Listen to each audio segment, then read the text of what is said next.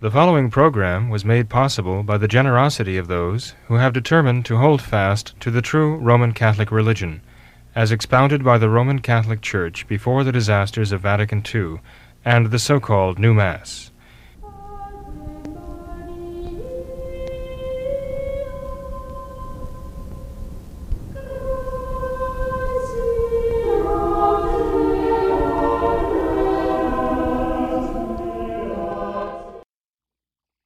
Hello and welcome to another live edition of What Catholics Believe.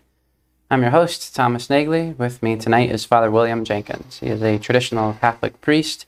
He's a member of the Society of St. Pius V, and he is also the pastor of Immaculate Conception Church right here in Norwood, Ohio. Hello, Father. How are you tonight? Very fine, Tom. Thank you. And yourself? Just the same, Father. Great to see you. Yes, great to be back with you. I understand, Father, you wanted to ask for some prayers first before we begin today? Well, yes, there are more than a couple of intentions. I'll just mention a couple by name, though. But I ask everyone to pray for Stephen Sijarto and also for Philip Shuddy. Both men are quite ill, so please keep them in your prayers. There are so many others, too, who need your prayers. God knows who they are. Even if you just offer a prayer every day for the intentions of the priests, you can be sure that all of the intentions that come our way, we commend to God, and you can back us up in that by asking God to favorably regard our intentions too. Whenever I get a request for prayers for someone who's ill or suffering some great hardship or carrying a heavy cross, I always refer it to our Blessed Mother's Immaculate Heart, and I ask Our Lady to carry that intention in her heart. So even if it's not possible to name everybody, I ask our Blessed Mother to present to our Lord all of those intentions in her Immaculate Heart, and that covers everyone. Our Blessed Mother doesn't forget anyone, Right. ever. So. Okay, great. Thank you for that, Father. Have a few things on the agenda for tonight, a couple viewer email that we wanted to discuss, and then also some current social events that are going on in the world today. But I thought we could start with some viewer email, Father, something that we intended to get to last program.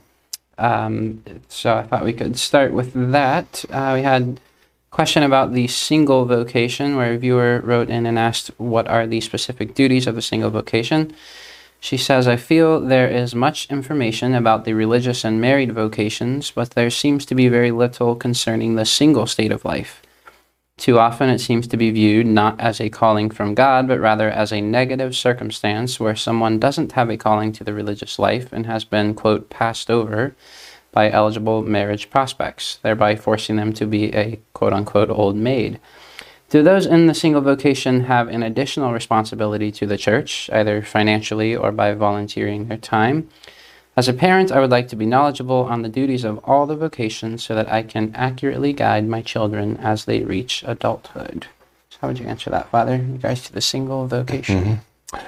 Well, it's interesting this question is asked by a parent. Yes. So someone who is married and has had children, and I guess he or she is...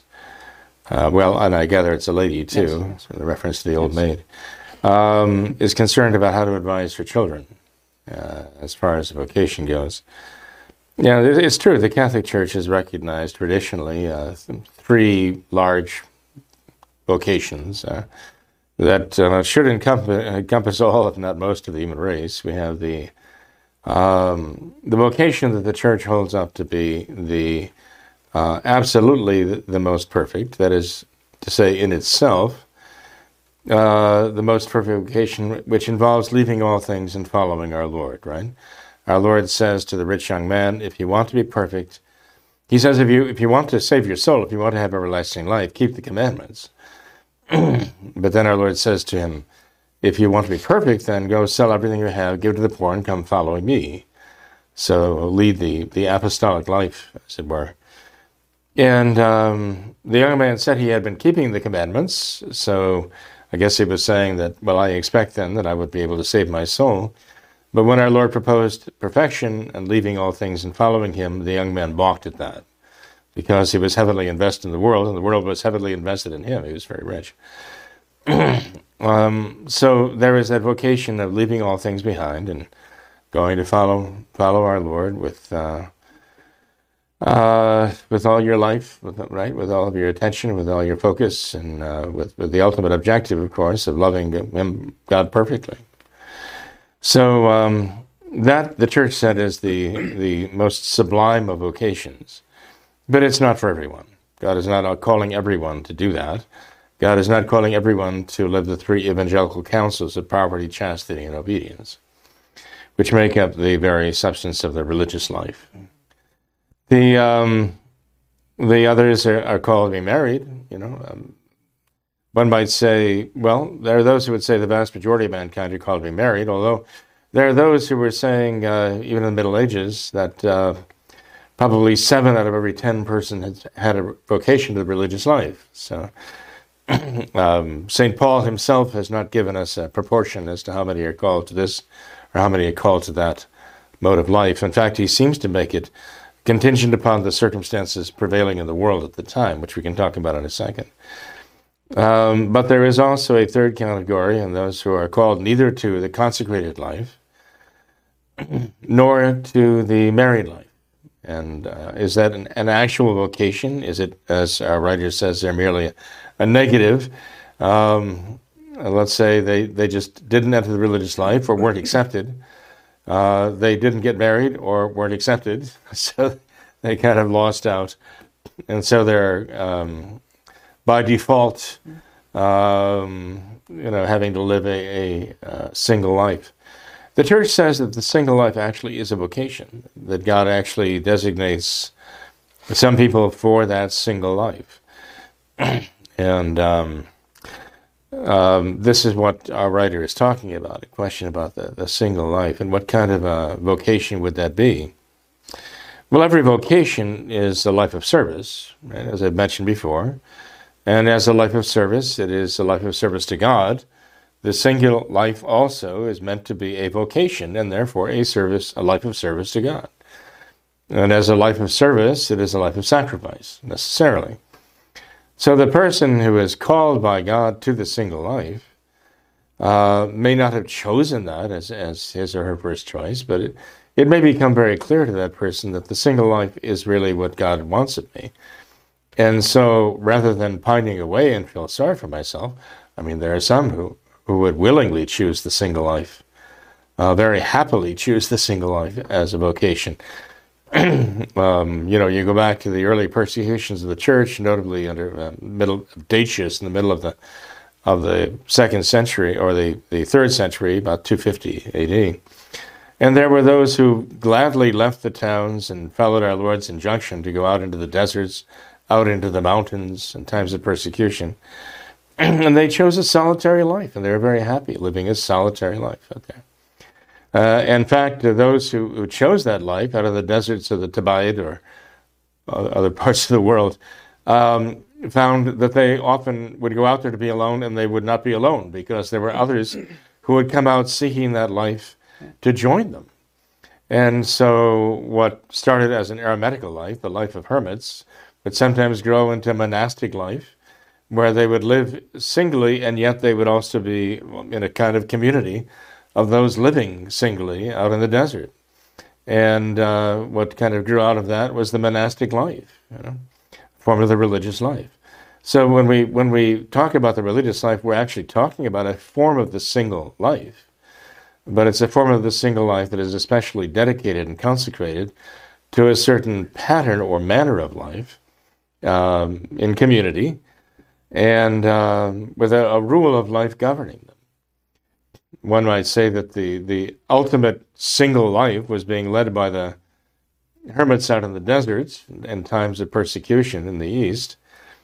And what came out of that was the religious orders of monks and nuns who chose a life of consecration to God, but they lived in communities, curiously enough.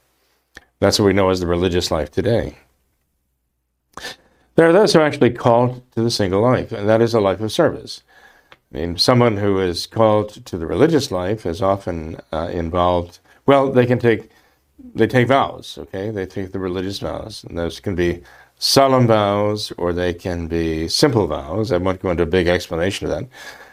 The religious orders have solemn vows, and they bind more strictly, you might say, than the simple vows. The religious congregations have simple vows. Okay, they do bind in conscience, obviously, but they still have a certain level of that binding nature, so to speak. Excuse me if I'm not speaking very clearly, but I'm trying to simplify it as much as I can, going into a lot of detail.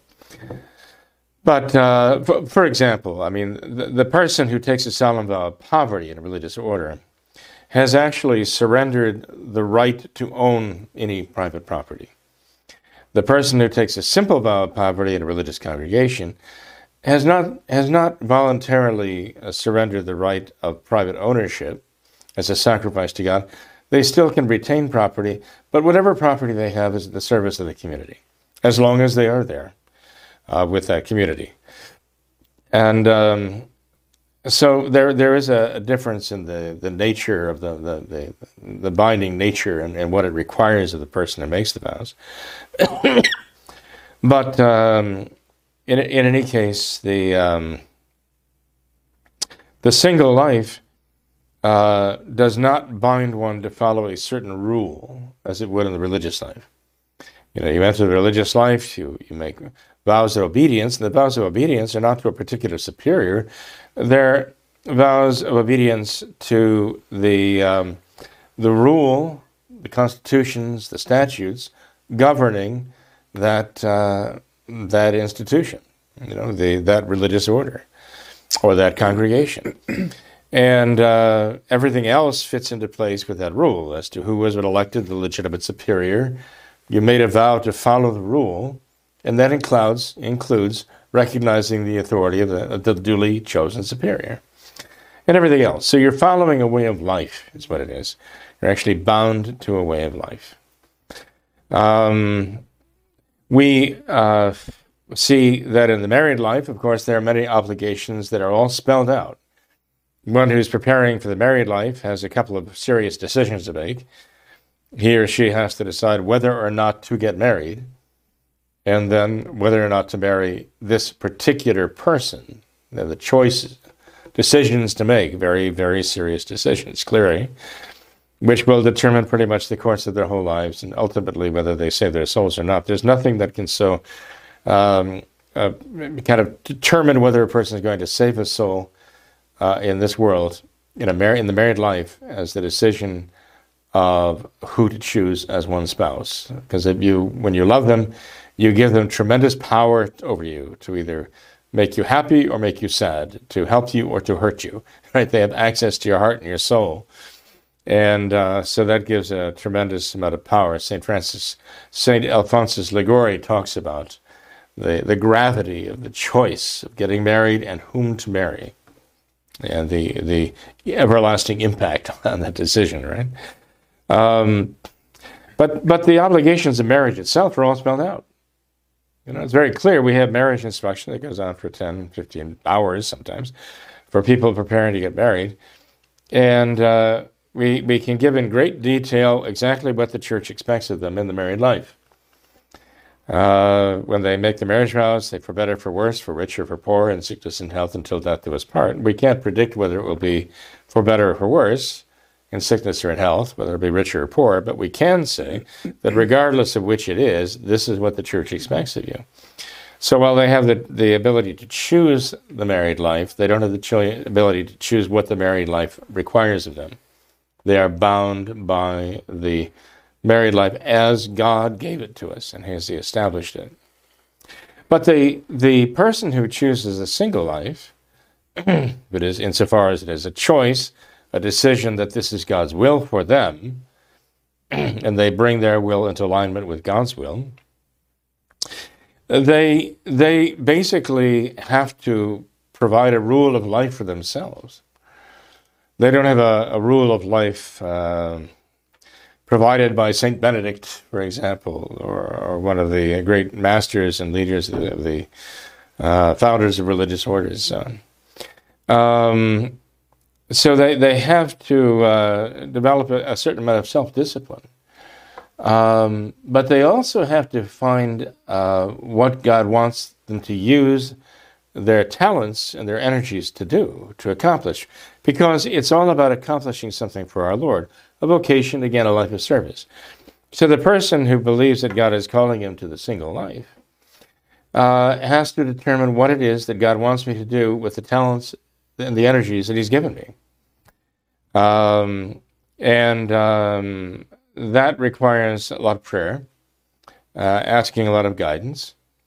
Now, one thing that the writer mentions here, or did they? Somewhere, maybe it wasn't in this particular question, but about taking care of children, what do I apply myself to?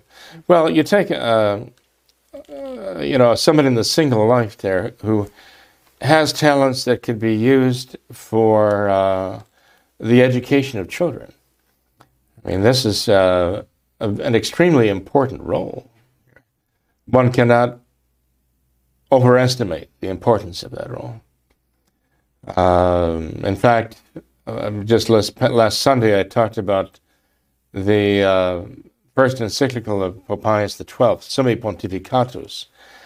It talks about the challenges being faced by the faith, by the church in the world at his time. We're talking about 1939, as the first guns of World War II were sounding across Europe with their ominous death rattle, right? And Pope Pius XII makes a very special application to the need of the education of the young and those who can do it.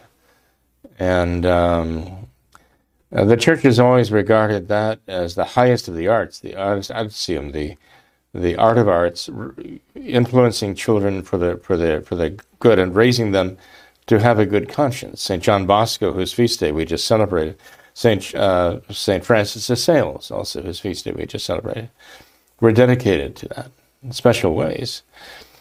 So, those who are called to the single life might well say, well, this is what God wants me to do. He wants me to dedicate my life to this purpose.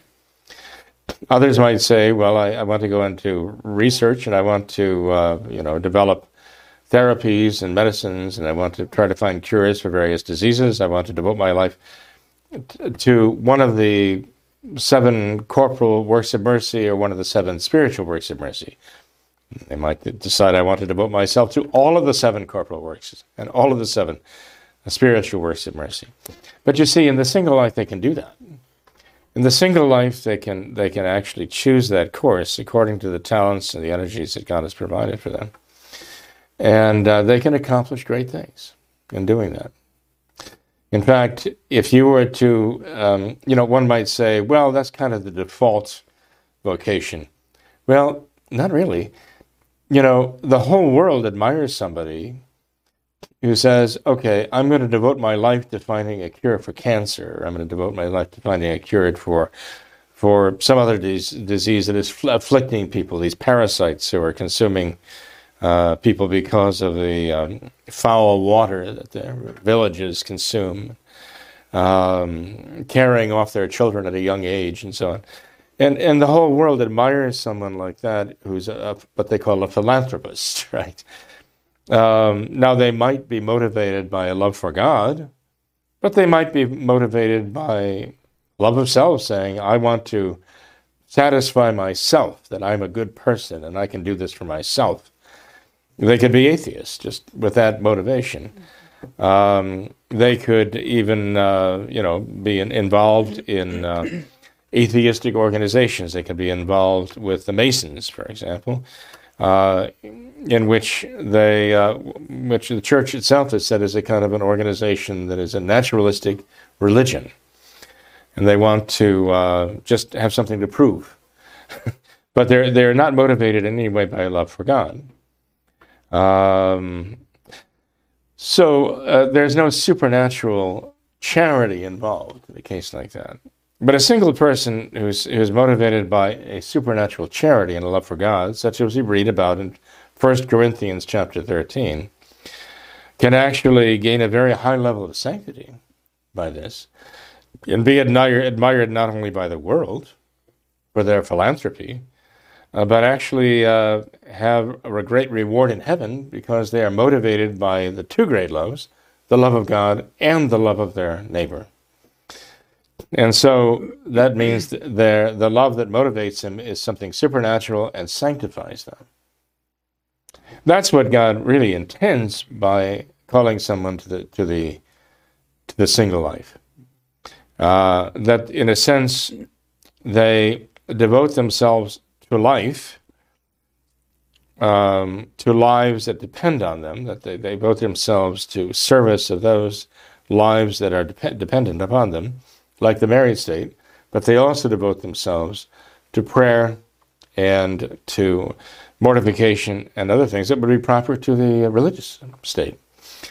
And so in a sense, they have lives that are very much taken up with the goals of both those vocations.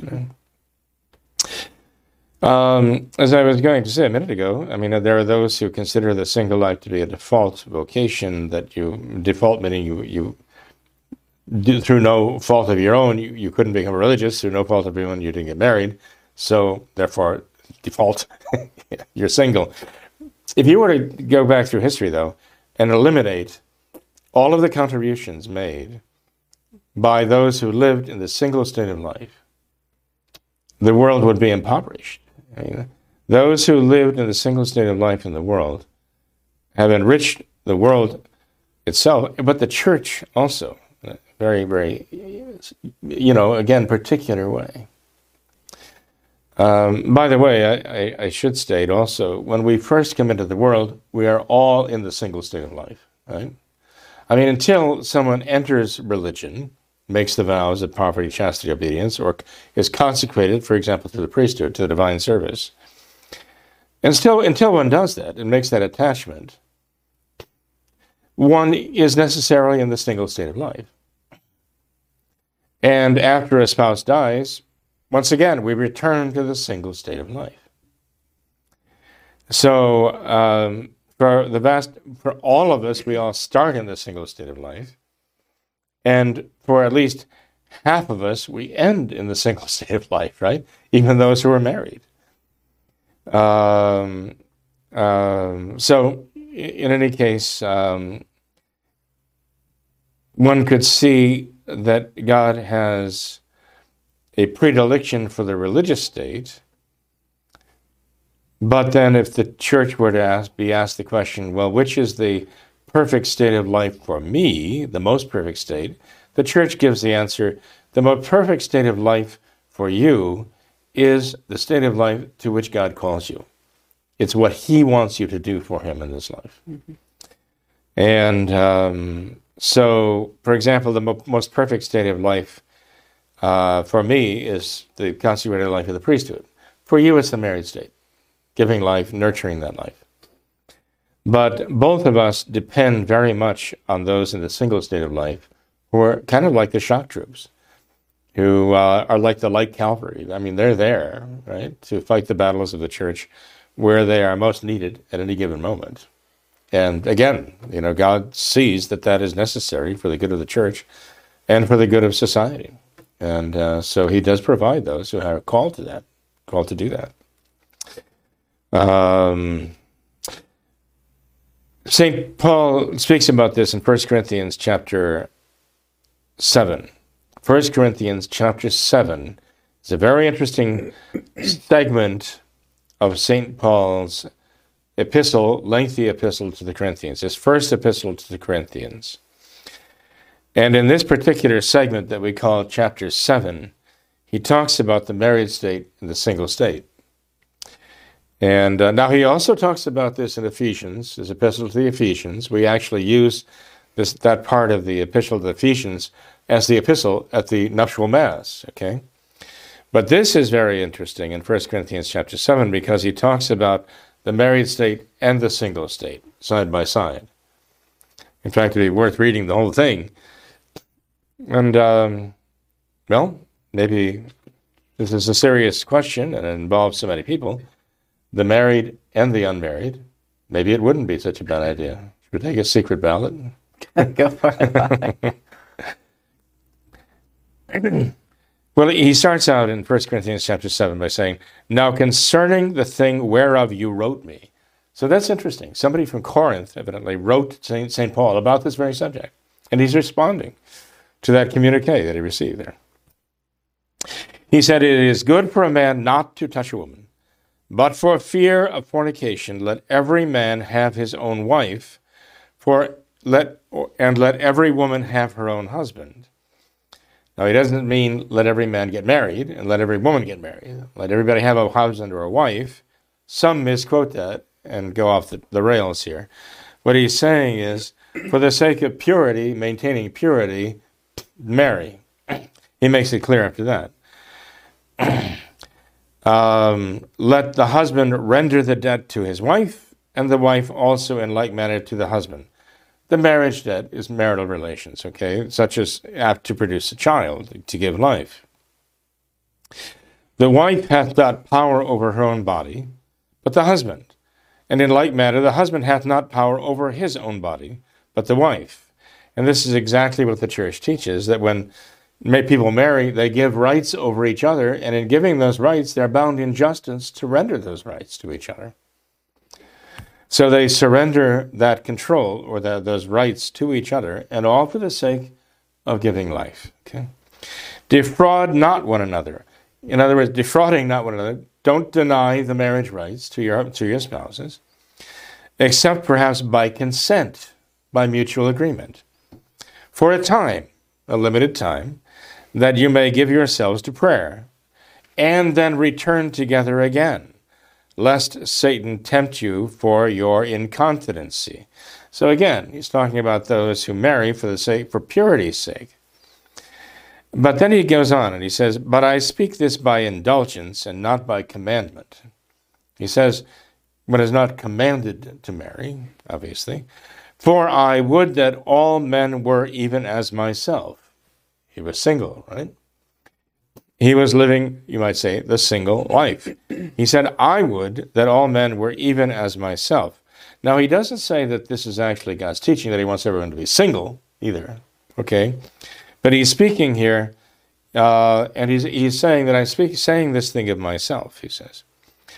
But everyone hath his proper gift from God, one after this manner and another after that. So here he says, each person has a vocation, and God is calling him to his own proper vocation.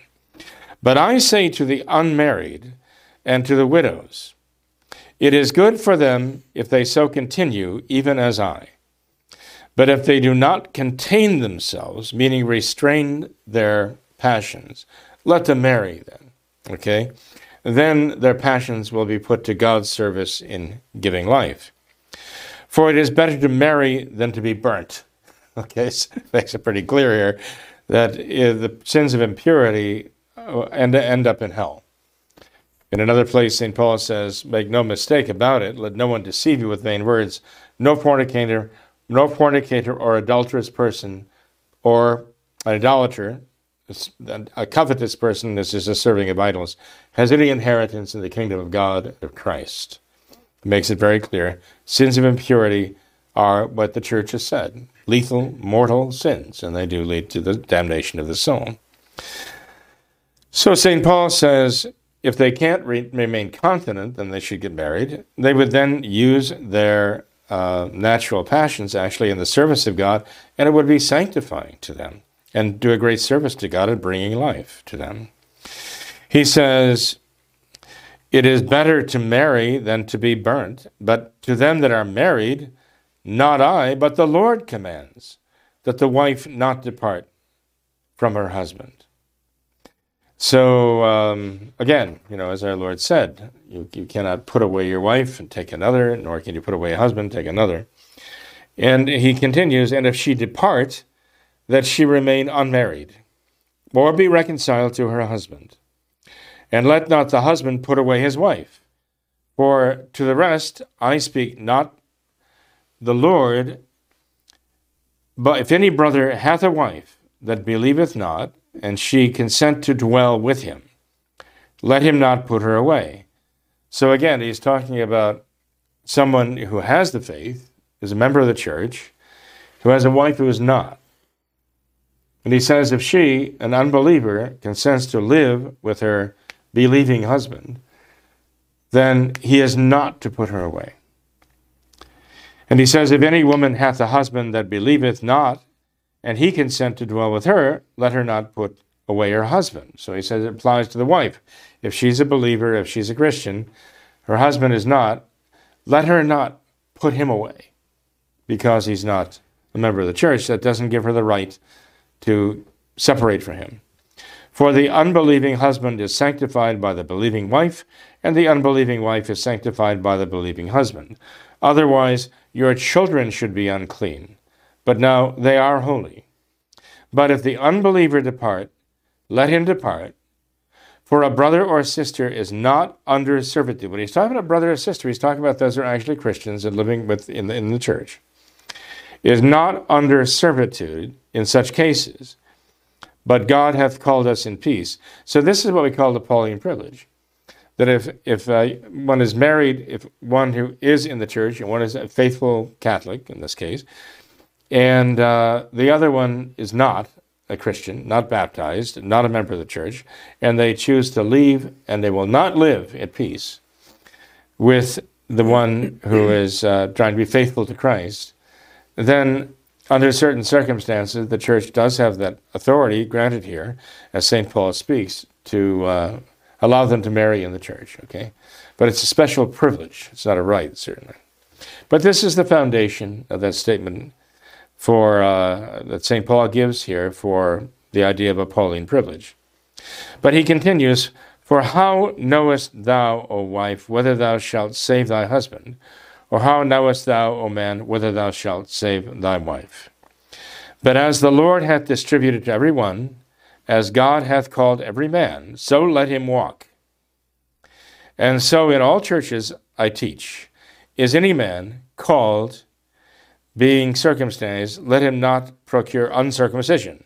Is any man called in uncircumcision, let him not be circumcised. So again, this is where he's talking about the Judaizing tendency, the desire that everybody should become Jewish before they can become Christian, especially the men in this case. So again, he's saying that God has called each one individually. And he says that that ritual of the Old Testament does not apply anymore. Okay. But anyway, to continue on the point at hand here, in which this writer has asked, wast thou called? Well, he actually talks about someone being called as a bondsman or being called as a freedman. I'm not going to get into that right now. But he says here, now concerning virgins, I have no commandment of the Lord, but I give counsel as having obtained mercy of the Lord to be faithful. I think, therefore, that this is good for the present necessity, that it is good for a man so to be. He's talking about virginity here. Art thou bound to a wife? Seek not to be loosed. Art thou loosed from a wife? Seek not a wife. But if thou takest a wife, thou hast not sinned. And if a virgin marry, she hath not sinned. Nevertheless, such shall have tribulation of the flesh. And this is where I think he gets into toward the end of this chapter, pointing out why he is urging virginity as the better course. It's as though St. Paul here foresees trouble and persecution on the horizon. And he sees those who are married as being entangled, and they can be put to the test and suffer more because of their attachments to those of the world in a time of persecution. Here's what he says. Such shall have tribulation of the flesh, but I spare you, he says. I would spare you this. This, therefore, I say, brethren, the time is short. It remaineth that they also, who have wives, be as if they had none, and they that weep as though they wept not, and they that rejoice as though they rejoiced not, and they that buy as though they possessed not. He's talking about a time of persecution where even the things that we have, we're going to be denied in a way. He says, "And they that use this world as if they used it not, for the fashion of this world passeth away. But I would have you be without solicitude," in other words, without care or anxiety. "And you know, as a married man, how your anxieties over your wife and your children and their welfare would be, uppermost in your mind under your faith and your devotion to God in a time of persecution, a time of great hardship. We just experienced in the last century 2 world wars, and you think about the anxieties of mothers and fathers, right, and the family members caring for each other and being so filled with anxiety for each other as life and limb, And St. Paul, as though seeing the storm of persecution coming, says, "I would spare you all this right now." That's why I say that the advice of the church would seem to somehow correspond to the circumstances of the world at the time in society, whether saving one's soul, one would be better off living the single life in times of war and persecution, whereas in times of peace and prosperity and tranquility, there one might be called to the married life more in order to raise families and to enjoy the benefits of married life and all the spiritual benefits as well as the material benefits. So you can kind of see why St. Paul might, and I think he does here, talk about the single life in a time of strife and time of trouble being preferable for many, to be spared the sorrows and the anxieties of being married and have a family at that time. Nonetheless, God always calls people to the married life, even in times of war and trouble, right? It takes a great deal of heroism to live a holy married life in times like that. It takes a very great graces from God to do so. So anyway, one can read this 1 Corinthians chapter 7 and see. I'm not going to continue to read it to the end. It is certainly applicable, though, what he says about a man being married, being solicitous for his wife, and a woman being married, being solicitous for her husband. But that gets back to what I was talking about, these kind of attachments here in the world, which can really put a lot of pressure on a person who's trying to be faithful to our Lord. At the same time, he's trying to take care of a family too. Mm-hmm. One might say, well, today we're going into these very difficult times, so maybe this is one of those times, if we follow the admonition of St. Paul, that he might admonish one who thinks he has a choice to make to choose the single life under the circumstances today. I don't know. I just encourage anybody who is trying to determine by the grace of God what his vocation is, what God wants him to do, to read 1 Corinthians chapter 7. And if anyone feels called to the married life, to read the Epistle of the Ephesians chapter 5. Mm-hmm. Father, with the single vocation, it seems there's a peculiar issue with that, because in the other vocations, let's say the priesthood, the day that one is ordained, he knows for certain that his vocation is to the priesthood. That with a religious, the moment he takes his solemn vows, we know that he has a vocation to the religious life. Same thing with the married life. The moment he is actually married, he knows he has a vocation to the married life. But how does one know for certain that they have a vocation to the single life? Because it seems at any time that this could change. They could believe that they have a vocation to the single life, and they could find a potential spouse that comes along into their life. So how does one live with this uncertainty of not knowing? Well, it's true. Once you make the vows, especially the permanent vows, you know that's your vocation. God will give you the grace to live that. Especially if you chose it with good intentions, right? And as soon as you're ordained, right, you know that God is going to provide the graces you need to live a holy life and die a holy death and save your soul in that vocation. So even if you were in doubt before, up to the moment that you actually are ordained to the priesthood, or the moment you actually your vows are received by the church, you don't know. I mean, the community could decide you don't have a vocation to be religious here in our community or in our order or congregation, or the bishop could call you in, just moments before the ordination ceremony takes place and say, I don't think you're called to this. You don't know, okay? Just as you're walking down the aisle, the person you're walking down the aisle to stand before the altar with, when the priest asks them, wilt thou take, Tom here, present as your lawful husband, the woman says, I will not. You just don't know. With absolute certitude. Hopefully you have some sort of confidence in any case.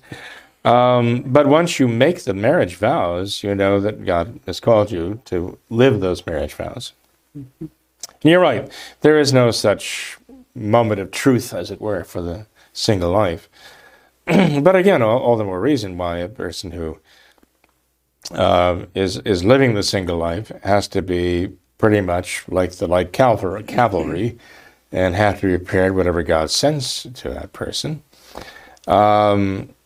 But say you take the case of a man or a woman who says, well, I see what's involved in the religious life, and I really do not feel an attraction to that life, and I don't feel that God is calling me to that, as far as I can tell. And it's not just a feeling. I have actual reasons, a work of the intellect, producing reasons why I don't think I'd be suited for that life. And but they might say, well, look at the married life, and they might have equally good reasons or better reasons why they're not called to the married life. And so they might say, well, that's an indication to me that I believe I'm not called to the married life, and I believe I'm not called to the single life. And so I am going to live the single life at this moment. That's not so much by default, but it's a decision I've made that this is what I'm most suited for. And but the point is that at any given moment, they might discover that they are called to the married state, and they might discover that they are called by God to the religious state. I mean, it actually happened to St. Ambrose. He was sent as a catechumen, but also as a functionary of the Roman state, to quell the conflict in Milano. Their bishop had died, and they were in the throes of trying to settle upon a successor. Well, the people got involved. Many of them were Arian heretics, unfortunately. Others were Catholics and Nicene Catholics who believed in the Blessed Trinity and the divinity of the Son of God. And so there was a great dispute going on. And the emperor, being very concerned about peace in the empire, and also the local magistrates being charged with maintaining peace and order, sent Ambrose as a kind of lower level functionary of the government to try to secure peace. And he was very diplomatic, and he spoke so eloquently and so beautifully to all concerned that actually eventually they agreed that he should be the bishop. Right. He was only a catechumen. So he was sort of just nominated, and the civil magistrate over him said, that's what you should do. Don't you hear the voice of God calling you for this? He was a single man, right? Perhaps living very happily as a single man. But he actually bowed to what he considered to be the voice of God. It wasn't like the vox populi, vox Dei, the voice of the people is the voice of God. But he saw that this is God's will for the sake of the peace of the Catholics there, and he acceded to that. And he was day by day ordained to the minor and major orders, and then consecrated the bishop. And the result. He became one of the leading lights of the church, the mentor of St. Augustine, and all of the fruit that he accomplished there, just because he was ready to answer the call when the call came. So one who is single cannot say, okay, well, I'm called to the single life forever and ever. This is the last word on it. I'm here to serve, and I will serve in any way God calls me to serve. Mhm. Why would one decide, for example, that I'm not called to be to the married life? Let's say you have somebody who has a short temper and is not particularly, enamored of children, right? And finds that he's just not suited for that. Let's say somebody is very abstract in his thinking, and he's a philosopher, and he doesn't really focus on material things. When you're a parent, you have to do that. When you're a father, when you're a husband, you have to provide for this family. You have to have some kind of means of income. And there might be some individuals who are very abstract and very much given to theoretical life and inventions and abstract thought and mathematics or you name it. And they might think, well, I don't have just this practical presence of mind to really be the father of a family and take care of children. My mind drifts too much, and I go off on these whatever. So I just don't think I'd be really well suited for that. Maybe my nerves are too sensitive, and I get really nervous too easily. So obviously, in raising a family and raising children, that could be difficult for me to overcome that. So maybe I'm not ready now in the present situation. Maybe my health is such. Maybe my health is such that I'm not really capable of supporting a family, right? So there are a number of reasons why a man or a woman might say, look, I don't think I'm called to the married life just because of my state of body or state of mind. And someone might say, well, with regard to the religious life, my health is very fragile. I mean, living the religious life is more rigorous than it might appear, okay? And because you have to live the rule.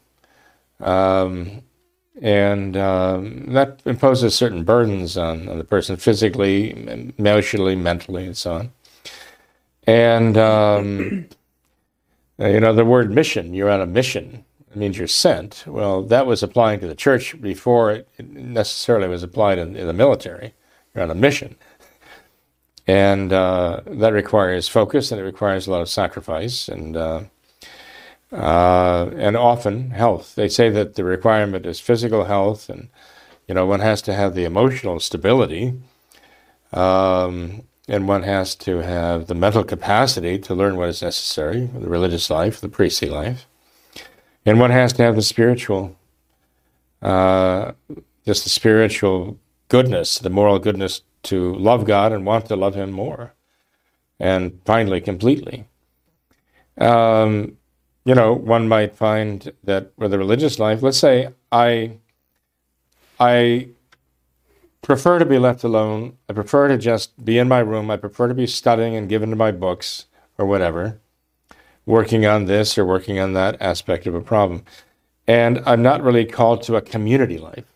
It's one thing when you're called to the community life of a family, but there's a community life involved in the religious life that can also, there's a certain wear and tear on that because you're living with others. St. Teresa actually kind of gives us a glimpse of that when she talks about kneeling for meditation in the church, and the nun next to her is banging her rosary beads against the pew. And little things like that can be a little irritating when you're trying to focus on your meditation. St. Teresa talks about how she dealt with that in a graceful way. But it's kind of a glimpse that, there are things like that happen. In a religious community, you have all kinds of personalities drawn together. You're not related to them by ties of blood. They're not your children. They're not your wife. You chose your wife. You chose your husband. You didn't choose your kids, but you love them more than life itself.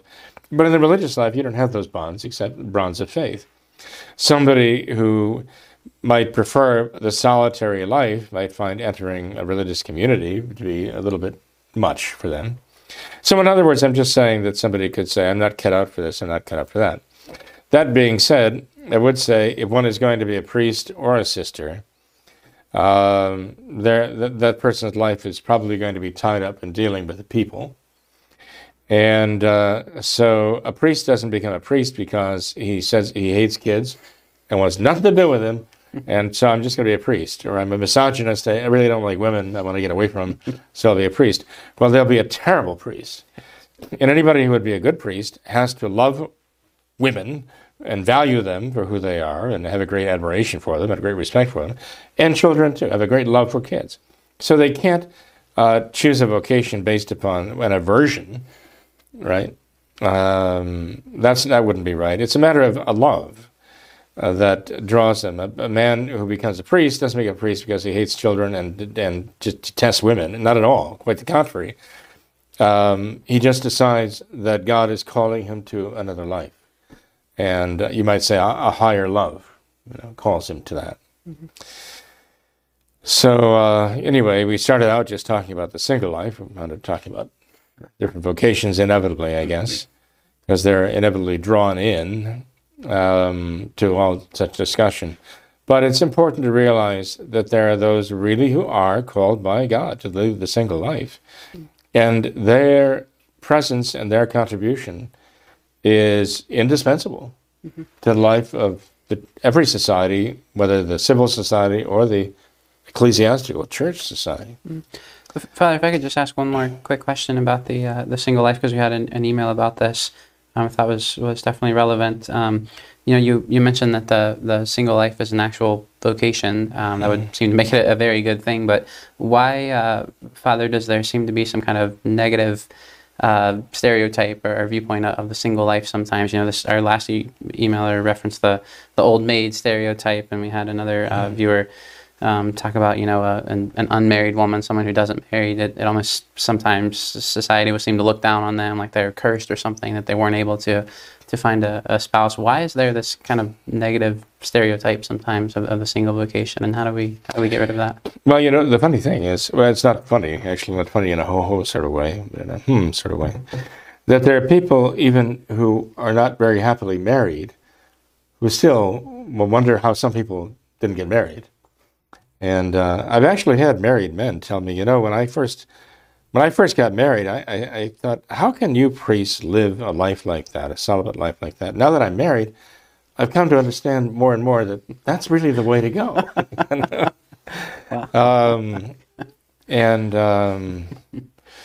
But the thing is, I think a lot of it has to do with the perspective of the married people. Once I made a kind of a joke, I thought it was kind of a witticism about married life, and the married man I was talking to said, well, that's a fine thing for a priest who encourages us, to be married and happy in our married life, to make a joke, about marriage and the hardship of marriage. He was kind of poking fun at what I had said, poking fun. And I just told him, look, I'm just repeating what you married people are telling me about the hardships of married life. That's all. You're the ones who are spreading these stories here. But I think part of it is because of the perception of people being married. No priest or religious, I think, would ever have that idea that someone who is older and not married has somehow missed the boat. Quite the contrary, right? But a married person might have that idea, oh, it's such a shame that, Penelope or, whatever, never married because she might have made a great wife and she must be very lonely now. And they're kind of interpreting how she must feel in light of what their vocation. Yeah. But I think probably the worst perception of that is on the part of people who are single and don't want to be. As I mentioned to people, look, it's difficult to be single when you don't want to be, but it's 100 times more difficult to be married when you don't want to be. Okay? So if you haven't married badly, thank God who preserved you from that, because that is much, much worse than not having married anyone at all. So that's probably the hardest thing of all. Really, the hardest thing of all for anyone.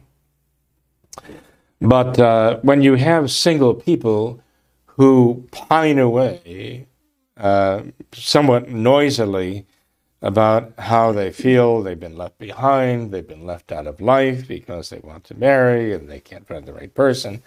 They thought they had found the right person, but the right person didn't think they were the right person. And so they feel as though somehow they are on the shelf or they're in the fridge, and just chilling there, neglected and forlorn. That is pathetic. It's sad to see people like that, who feel that they are yearning to live another vocation for whatever reason. You kind of wish that they would settle down in the vocation that they have at the moment. If they would just settle down in the vocation of being single for this day and not be thinking, what else should I be doing? What else should I be doing? And so they're not doing what they should be doing, but they're not doing what they could be doing for the good of others. They're just pining away because they're not doing something else they want to do. And I think they almost locked themselves into that situation. You get people in their late 20s and early 30s or mid 30s and they're not married. And they might feel as though, oh my goodness, the ship sailed without me. But what they really need to do is to focus on, okay, right now I'm single and this is what I can do and this is what I should be doing right now. Not just lamenting the fact that I'm not married at this age. What I find is that over and over again is that those who don't make the mistake of marrying the wrong person too early, that they will find if they just wholeheartedly throw themselves into living their single vocation and devoting themselves to the service of God and the service of others, that they find the right person, that the right person is provided by God who recognized them as a happy, cheerful, well-adjusted person, the kind of person they would want to marry. And then maybe at the age of 30, in the early 30s or mid-30s, they marry, and they're so grateful to God that they didn't make a mistake, that they didn't jump the gun and just out of desperation leap, out of the lifeboat that they were in. And just settle. The worst thing you can do is settle. Because if it's not this, it will be nothing. It's this or nothing. That's a terrible way to choose a vocation, especially to get married. And I do find that people who are lamenting to me when they're 27, 28, 29, 30 years old, I just feel as though I'm kind of left out. I find that if they really do not allow themselves to be left out, if they will not sit on the sidelines, if they get involved in helping in so many ways, they find just the right person for them. And they're so happy. And God blesses those marriages because they were willing to wait for His call. Mm-hmm. Okay. So it's unfortunate, but then you'll find some older unmarried women or men who are very happy and very content and almost relieved that they were able to get through life being happy and content without kind of getting into the maelstrom of a vocation that they were not called to. Mm-hmm. They dedicated their lives profitably to accomplish good things, and they have a lot to show for their lives. Not in the priesthood, not in the religious life, not in the married state, they still have a lot to show for their lives. And they are loved, and they love. So we should just embrace that as a calling from God, and go from there to say, what can I do, Lord? What do you want to be? Mm-hmm. Okay, well, thank you for that, Father. I think that's some great advice we can find very practical, very useful. I know you had several current events and social issues that you wanted to discuss tonight. I don't know if you want to take the time to do that now, Father, if you want to save those for later. Well, we're already an hour into the program here about this one subject. It's a very broad subject, it involves a lot. And so perhaps we can not go on to other things right now. I would like to. There are a lot of things going on right now, like the truckers in Canada, George Soros saying he's contributing $125 million to the election of Democrats, the super PAC he wants to. We don't call it collusion, of course, when you have a a billionaire like him pouring millions of dollars into influencing an American election, right? The Democrats would never call that collusion, okay? But it is, no doubt about it, certainly is. And with the truckers, I mean, we don't know where this is going to lead, but I think we should pray for the fact that there are those who are finally standing up and saying, we reject your mandates, you know. We will not be governed by mandates. This is the antithesis of a society where there is true liberty. Mm-hmm. And so we have to pray for all concerned, okay? And, of course, there are many other things that they want to establish Satan clubs in the schools. In fact, one of them was right here in Lebanon, outside Ohio, where they're establishing in an elementary school a Satan club for after-school activities. And this is the way things are going right now in the world, and it should be very much a concern to us. There are so many others. I can't bring all of these up, but I would like to make one point if I can. You know, we were talking about the single state of life, and the single state of life is sometimes referred to as a state of liberty. St. Paul refers to it. You're not married, you're in a state of liberty, he says, right? And that's an interesting expression that he uses there, because we all love liberty. Our liberty is very important to us, you know. And but liberty has to be invested to be worth anything. Those who marry have gone through their entire lives building up to the point where they have maximum liberty. They have their own bank accounts, jobs, they have their own cars and often apartments, and you know, all things being equal, they have as much liberty as they can have as far as going where they want to go, eating what they want to eat, you know, relaxing as much as they want to relax, and so on. And they actually think maybe, well, I'm going to throw it away when I get married, but they're not. They're investing it. Liberty is a fungible good, meaning it has to be used to be worth anything. You have to use your liberty and apply it to something good. You make an investment, and you invest your liberty in a chosen spouse and in raising a family. And that makes it a great investment when you choose wisely and you live wholeheartedly in your married life, and you have loving children whom you love so dearly. You've taught them how to love, and they respond to that. That's a great investment. I mean, who could possibly complain about an investment like that? Who would say, oh, I still regret having given up my liberty to do this? Somebody who has a loving family doesn't think like that. If they think like that, they don't have a loving family, that's for sure. The same with a priest, you know. A priest doesn't go around grumbling, or a religious sister doesn't go around saying, oh, gee, I threw my liberty away in making these vows, and now look, I'm stuck. Well, somebody like that would make a terrible nun or a terrible priest. Now, maybe we've actually seen people like that in the Novus Ordo. Of course, I don't know if they take their vows very seriously anyway. But I remember even growing up, you know, there were sisters who were so happy in their vocation.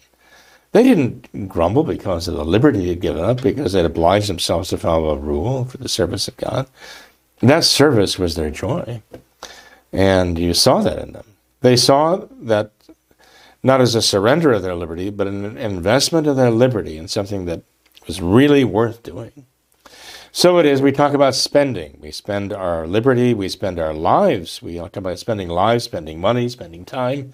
It's spending these things, right? Well, with the case of somebody who's in the single life, they also are in the state of liberty, but they have to find a way to invest their liberty in something that is really of great value to them, that is prized and worthwhile to them. And if they do invest their liberty in that very good thing, whatever it might be, but hopefully something of faith, hope, and charity, they will never look back. They'll never regret for a moment. Even if later on God calls them to marry and God calls them to religious life at some point, they will never look back at the time of their liberty when they were unmarried or unconsecrated, when they were single, and regret that. They'll not regret a single moment of it because they made the most of it. We have to remember that it is our Lord Jesus Christ who alone can give us liberty, right? Our Lord says, the truth will make you free. He says, I am the way and the truth and the life, personally, right? And he says to Pontius Pilate, for this was I born, and for this I came into the world, to bear witness to the truth, and everyone who is of the truth heareth my voice. The fact is that the truth and the truth alone can make us free. The truth of faith frees our intellect from error, right, and illusion and delusions. And that's where we have to start, with the liberty and the freedom that the truth gives us. Because everything else is a lie. And every lie, well, binds in servitude and eventually kills. So we have this matter now that is we're actually struggling through right now. I mean, I would tie this into the plans that are being made for us. And when I talk about the truckers, and I talk about Soros, and I talk about these other things, I'm talking about, and even the Satan clubs, I'm talking about where the leftists want to take our whole society, each and every one of us, with it. And they want to take us into a great servitude. They want to take us into a great servitude where we have no liberty. They promise liberty, but Satan does it. He promises liberty, just as he promised Eve that she would be as God if she defied God by eating the forbidden fruit. Satan promises liberty, but he delivers only servitude. And so it will be with this so-called Great Reset, right? So it will be with, the promise you will own nothing and you will be happy. It's a lie. It's a big, big, bald-faced lie. But it involves this. The purpose of all of that is exactly the purpose of Voltaire. It's exactly the purpose of Nubius writing in the Permanent Instruction of the Alta Vendita about infiltrating the church. And that purpose is to annihilate the very memory of Christ and Christianity. They stated the purpose. We have to annihilate the very memory. We have to obliterate even the memory of Christ and Christianity from the face of the earth. This is what their purpose really is. This is why this whole replacement theory, that they want to just replace the peoples of the earth, like ourselves, it's ultimately all directed against Jesus Christ, to obliterate his memory. Now they're not satisfied with just burying the corpse that they took down from the cross. Now they want to drive him from the face of the earth, from every mind and every heart of every human being, everywhere, forever and ever. This is much more, shall we say, thorough than anything the Pharisees and the Sadducees dreamed of doing, right? Or any persecutor. Now, you'd have to go back to, I don't know if there's a precedent in history for the persecution of Christianity, of Christ, of the church, that could parallel this persecution right now. The annihilation and obliteration of the very memory of Christ in every single mind and heart of every man and woman and child forever. This is the ultimate objective of all this. And why would they do this? Well, for one reason. Satan realizes that Christ gives us liberty. He tells us that each one of us, human beings, is created in the image and likeness of God. And everything Satan does wants to attack that. It was this attack in the Garden of Gethsemane with Eve.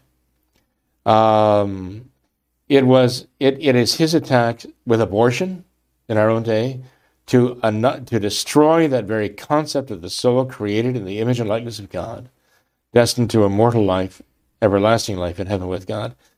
Satan uses abortion to completely, again, destroy the idea of the human soul and the human being as a creature of God in his own image and likeness.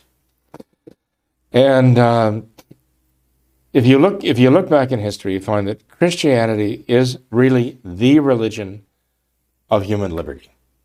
Wherever human liberty has taken root and has flourished, it has always been because it is based upon the principles of our Lord Jesus Christ and the gospel.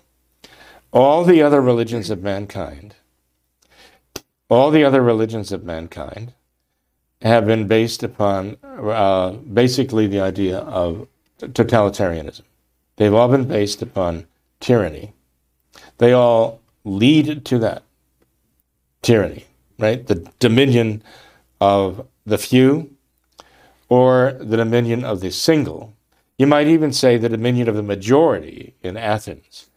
But the absolute dominion and tyranny over the individual person, the individual person's conscience, and so on. Only Christianity actually stands for human liberty. And that's why the tyrants always have to deal with that. They always see as their inveterate mortal enemy Christ, our Lord Jesus Christ, his teaching of the gospel, and our faith in him. They see that that has to somehow be suppressed and oppressed, and hopefully, in their minds, at least, totally, annihilated.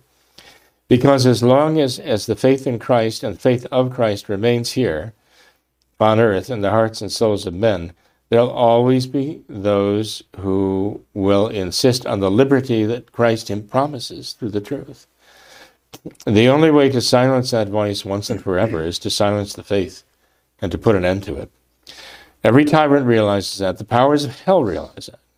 And so those who are at the service of the powers of hell realize that this is really what has to be accomplished. They've seen over and over again their efforts have failed because, as Voltaire said, if you allow even the memory of Christ to remain, the faith will rise from the dead. That's what he said, right? But this is what history has shown. No matter how you oppress the faith in Jesus Christ as a Son of God, our Savior, no matter how you persecute it, if you don't succeed in annihilating it, it rises from the dead over and over again, right? And so they are now in their end game, as it were, saying we have to annihilate this faith once and for all. And with it, the hope that it gives and the charity that it inspires. We have to not only crush this, as emperors have tried to do, we have to obliterate it utterly. Écraser l'enfant, right? As Voltaire said. So this is what we're dealing with. This is what we're facing here. This is what they're really trying to do. No matter what other objectives they state, all of those objectives converge in that one thing. We have to destroy all faith, all hope, and all love for Jesus Christ. And our cry has to be, Viva Cristo Rey, long live Christ the King. And we have to absolutely, with complete conviction and just invincible courage, stand up for the kingship of Christ and insist that he is the Savior, he is the Son of God, and he, by right, is King of every human being. And there and there alone can mankind find salvation. Absolutely. So, Father, thank you very much. God bless you. well, thank you, Tom. I appreciate it. Again, sorry to be prolix here, but It's okay. you opened the door. I went through it. It's okay. Thank you, Father. Thanks to all of our viewers as well for watching this episode of What Catholics Believe. Until next time, we ask that you all remember the words of Our Lady at Fatima as you consecrate yourselves and your families to the Immaculate Heart of Mary, and to pray and do penance. Thank you, and God bless you.